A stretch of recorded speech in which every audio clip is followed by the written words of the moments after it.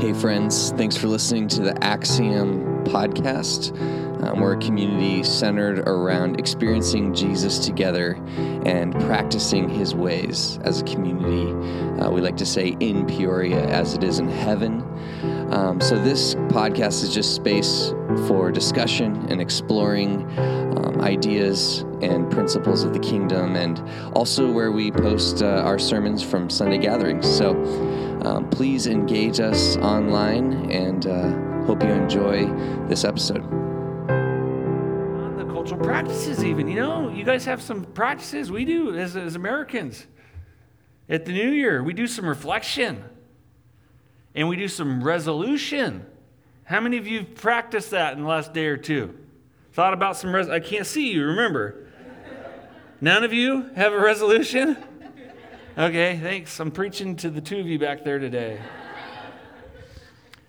None of you did any reflection? Well, that's not true, because I went on your social media accounts. I stalked you all last night. And you guys had quite the highlight reel. A lot of good, happy moments. Congratulations. A lot to celebrate. I didn't see in the highlight reel, though, a lot of the photo vault stuff, the under the floorboard stuff. I didn't see the hard stuff.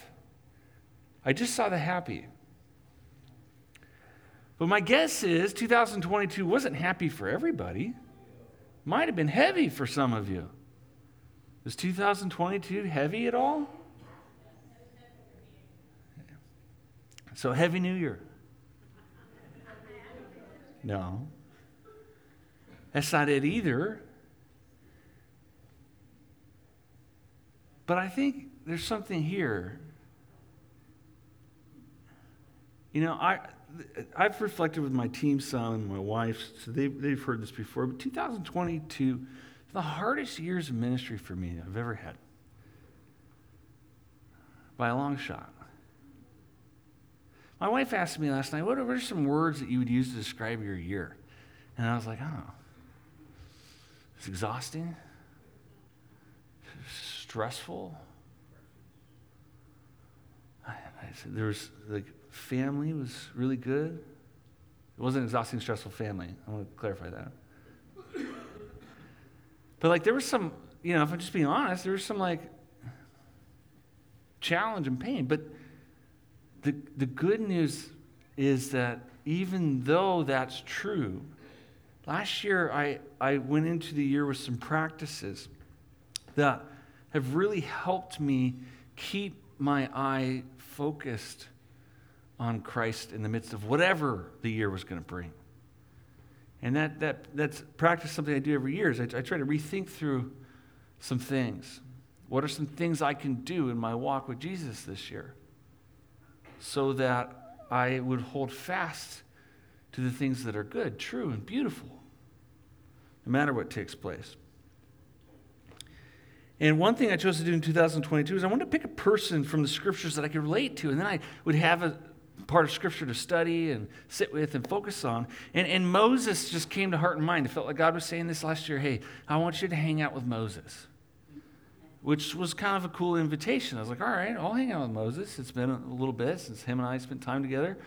So I started getting into Exodus and Numbers and a lot of Numbers, honestly. And I felt like last year, I even related with Moses a little bit in his wilderness wandering years. That was 38 years for him. It was just 1 year for me. It was 30, God, Lord, please, no. Not 38 years.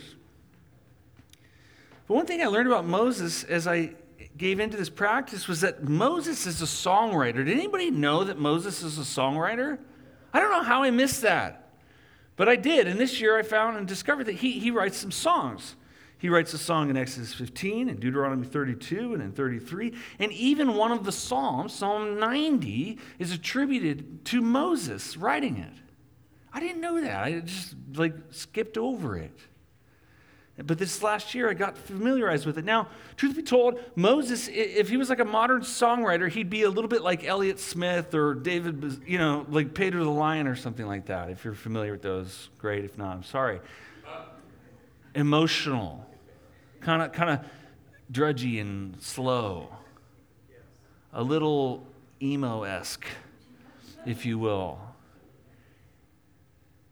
And that's cool. That's my groove. I'm into that. And I found that his observations that he pulls out of songs are terrifying and painful and hard. There's also something really resilient and beautiful and good about acknowledging that it's not all happy. It's not all amazing. But sometimes it's really hard. And this is kind of where some of the other practices for the year began to come in.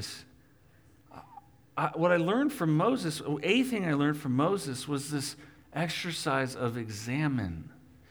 And he tells us in Psalm 90, verse 12, he says, hey, teach us to examine our days, that we may gain a heart of wisdom. And we all, well, maybe we don't all know, but some of us know, those of you that have tinkered with wisdom, know that often it comes through suffering and trial. But there's something else about this that Moses is saying, like to God, teach us to examine our days. Teach us to reflect back, but more than reflection. Do you see, reflection, although it's a good practice and it's a good muscle to build, it helps you notice things, and we do that as a culture every year. Reflection is good, but examine is sharper than that. Examine, it gets down into the attributes. It's microscope. It's focusing on where is it that we experienced and saw God in the midst of what's taking place. And eventually the Jesuits pick this up, and they have a practice of examine, and the church picks this up, and they have the practice of examine. And it's this daily practice at the end of the day of looking back over the day and acknowledging, how did I experience God in the heavy and in the light? Not just the highlight reel, but the hard as well. How did we experience God in that? Because the confession is that God is in that. He's in all of it. And some of the words that we use is consolation and desolation. That's how church practice has talked about it. Consolation being, what were the parts of my day that it was easy for me, where there wasn't resistance, there wasn't hesitancy, but I found myself easily noticing and experiencing God. And what were the spaces of desolation where there was resistance or difficulty? But the beautiful thing about examine is that it helps us see that even desolation or hard spaces can become consolation because God's in it. And so we can sing also in our sorrow, we can still worship. But something else that Moses helped me with is, and really examine has helped me with this, is the practice of welcome. Is anybody here familiar with the spiritual practice of welcome or the welcome prayer? Okay, a few of you. The practice of welcome is something that often is done in the morning, but it could be done right now, today, or in any space. But it's the prayer of God. I invite whatever it is that's going to come. I welcome it as a friend, because I know that even if it's hard, that you are in it. Because that's what I've learned from Examine, that God's in it. Even the valleys, even the hard stuff, God is in it. And now I am free in the wisdom, right, to welcome all that might come my way. But it's not just welcoming the hard, it's also welcoming the new. That God might want to relent and do something new. And so I just want to kind of hang out with Moses for a minute, and then we'll pick that back up. But I want to move us from, just reflection and resolution. And again, those aren't bad. Resolution's good, right? But resolution tends to focus on what you can do, where welcome submits to what God's going to do. And that's the shift. That's the change. Reflection sort of helps us see sort of, generally speaking, what's going on. And again, it's a good muscle to have, but examine helps us to get really sharp and matter of fact about things. And I think that might be good for us in 2023. So we read in Psalm 90, verse 1, he begins his psalm by just, again, kind of in an exam, he acknowledges God's in it all, okay? God's in all the spaces, the good and the bad. Lord, you have been our dwelling place throughout all generations, before the mountains were born, or you brought forth the whole world. From everlasting to everlasting, you are God. It doesn't matter when, where, or what, God is there. Even in the midst of our darkest moments, God can be found. And Moses goes on to pick that up in verse 8. He says, you have set our iniquities before you, our secret sins in the light of your presence. All our days pass away under your wrath. We finish our years with a moan. I just hold that there for a minute. Moses in this song, well, he's acknowledging that I see God in everything, but even in this, there's space for God in the place that isn't on the highlight reel. The space that we would much prefer nobody sees. But everybody this last year has this. You had your moments of moans. But Moses says that our secret sins can sit in the light of God's presence. Think about that for a second.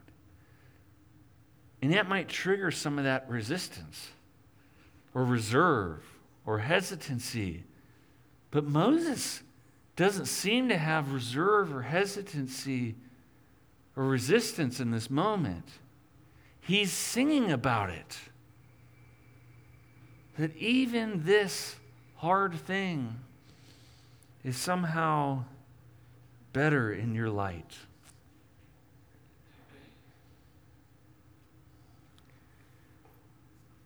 Now, you can make some resolutions for next year, but what if you were to just take some of the dark and put it in the light?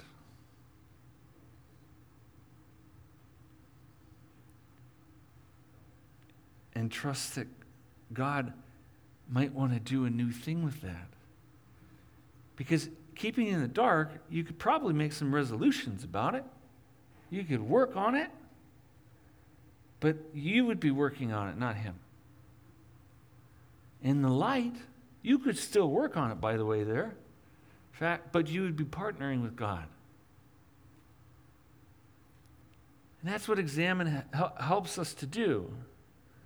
It helps us to see a name and to get really specific about it. We don't get to sort of live in the chemistry of, it was a happy year, it was a great year. Everything was fine. We're tempted to do that, I know. Our world's liturgies want to shape us to do that even. I want us to examine. I want us to see it. I want us to enter in. And this is the same reason I think Paul says in 1 Thessalonians, rejoice always, pray continually, give thanks in all circumstances, for this is God's will for you in Christ Jesus. You see, it's because we've gained wisdom in the space of examine. We've learned to see that things can be good even here. And so back to the Psalm 90:12 for a second. Teach us to examine our days that we may gain a heart of wisdom. Lord, allow us to welcome that wisdom and what it brings. To know that you also might relent and have compassion and unfailing love and all those things which Moses goes on to say, by the way, verse 13, relent, Lord, how long will it be? Have compassion on your servants. Satisfy us with the new, the morning, with your unfailing love, that we may sing for joy and be glad all our days. Make us glad for as many days as you have affected us, for as many years as we have seen trouble. May your deeds be shown to your servants and your splendor to your children. May the favor of the Lord our God rest on us. May it rest on you. Establish the work of our hands for us. Yes, establish the work of our hands. That's possible too. Here's the truth about 2023. You don't know what's going to happen. You don't. But you do know that God is staring at you right now saying, I want to do it with you. I want to be in the whole thing. And I want to invite you to not miss a second of that. And that's why I'm challenging you to welcome whatever comes. And to be faithful to examine all that God's doing, because we need to learn to notice God in all of it. So I want to give us space to do that. I want to give us space to examine together. So here's my question. How did you experience Jesus in this community last year? Name one way, guys. And it doesn't have to move people to tears. It doesn't have to tug at the heart. Just because God's in the regular too, right? What's one way you experience Jesus together?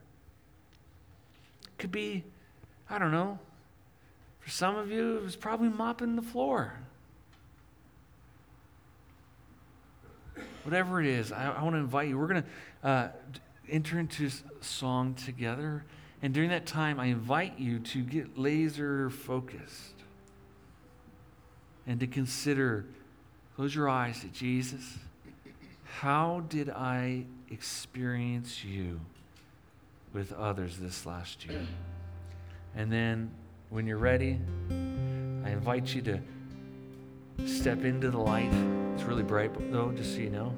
And come right up front and just share, hey, here's a way I experienced Jesus this last year. And let it be a blessing to you for whatever God brings. I don't know. Maybe nobody hung out with Jesus last year. We'll find out.